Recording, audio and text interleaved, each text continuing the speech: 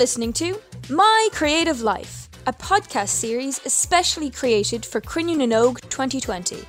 There's loads of pictures around us. Oh, there's me.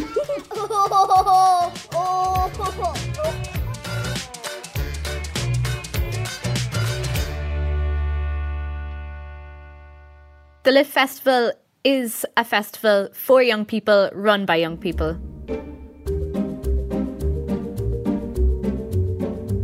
The week leading up to the festival is absolute madness.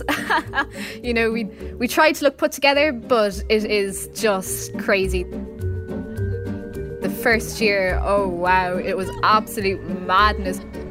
Everybody running around the place trying to get things done. You know, we had to carry this massive, what we call the writer's block. It's just this big wooden box, 4 feet tall and like 5 feet across. It's massive. We had to carry it all the way through the town on our backs. It took 5 of us to carry it because we had to get it from one venue to the other and there was no other way we could get it. So that kind of, you know, brilliant madness that we have.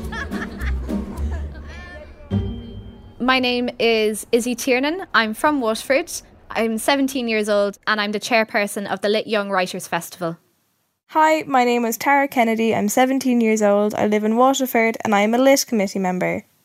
The Lit Young Writers Festival is for teenagers and young adults interested in writing and poetry and all different art forms. It's Europe's only young writers festival that's run by young people for young people. It's just cool to be able to just be a part of something that's so unique and so different.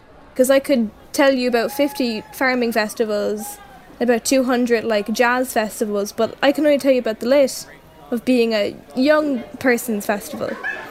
And it includes workshops, panel discussions, open mics. This year we have a musical gig, loads of different things going on. We have poetry readings, pop-up poetry throughout Waterford City throughout the weekend.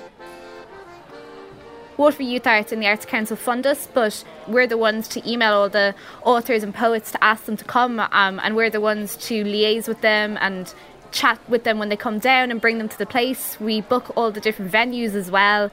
From top to bottom, it's all young people.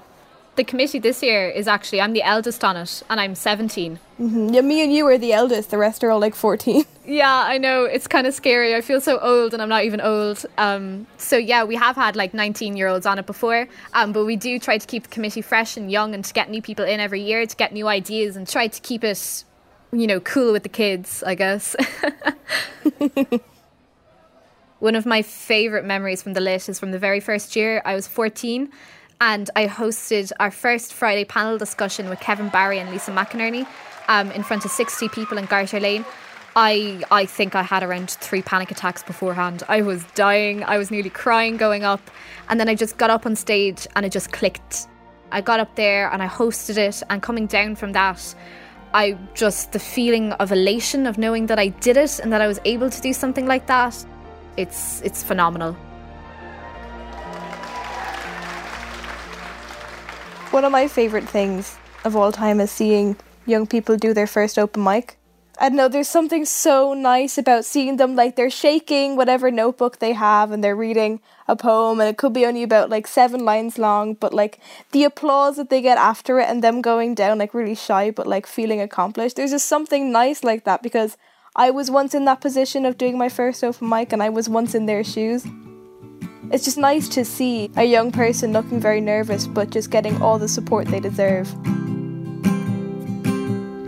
Baby, how's it going in the mirror? Looks like you've been getting slimmer and the weather seems okay. Love, it don't come I'm an indie musician that heavily resonates around guitars and ukulele. I don't know how I would explain my music. It's just very indie, very chill and indie and different.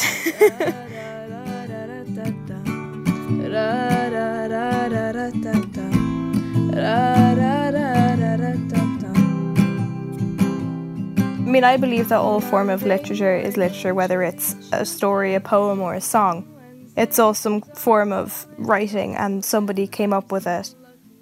The first song I remember writing, I could have been no older than 8 or 9. It was a very trendy thing to do around my friend group to write music.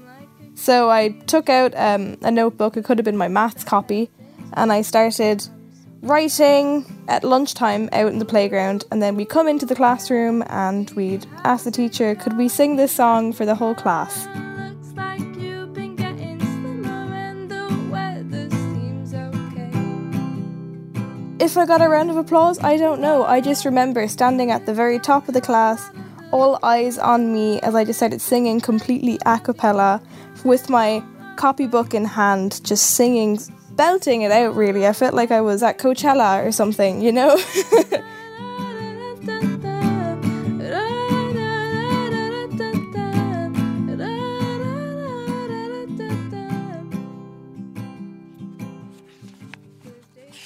Hi, this is Izzy. I'm just looking at my poetry here. With my poetry, I do practice it quite a bit before I go and do it. I'm absolutely useless for learning off my poetry. I couldn't for the life of me. I've never been able to. So I always go up with, the words or little notes or something like that. But I do practice it, and I practice how I want my voice to sound and how I want to look and, the different parts of the poem and what I want to emphasise and what I don't. I always do get a little bit nervous. I mean, I've been doing it now for nearly 5 years, and every time I go up, I still get butterflies. Which is great, because you get a great buzz from it afterwards. The adrenaline rush is it's brilliant.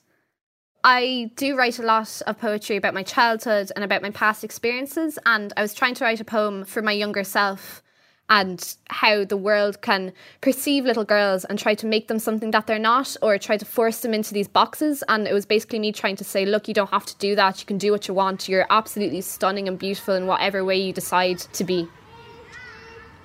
Dear Child by Isabel Tiernan. Dear child, do not bend to the weight of this world. Do not let them break your spine or dislocate your soul.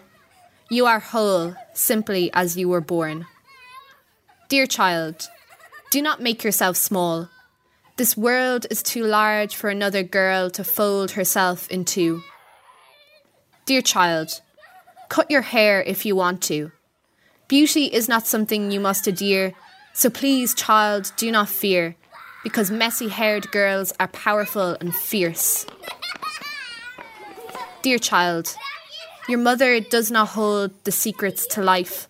In saying that, neither do I. But I promise you, my love, I will never lie. All we are products of our connections. My child, do not let them tell you that you are not absolute perfection, for I know it to be true.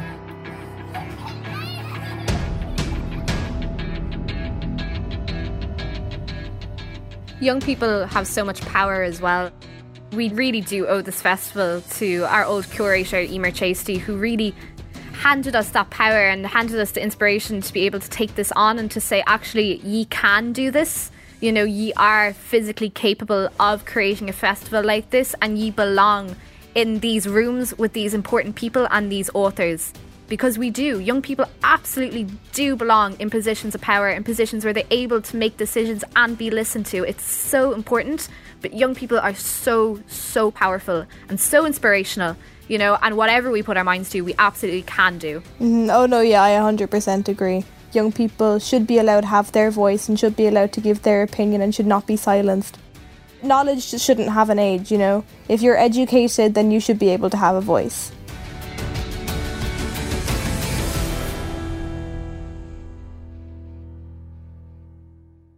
You've been listening to My Creative Life. It's made by Grey Heron Media for Creative Ireland and RTE Junior Radio to celebrate Cruinniú na nÓg, Ireland's National Day of Free Creativity for Children and Young People.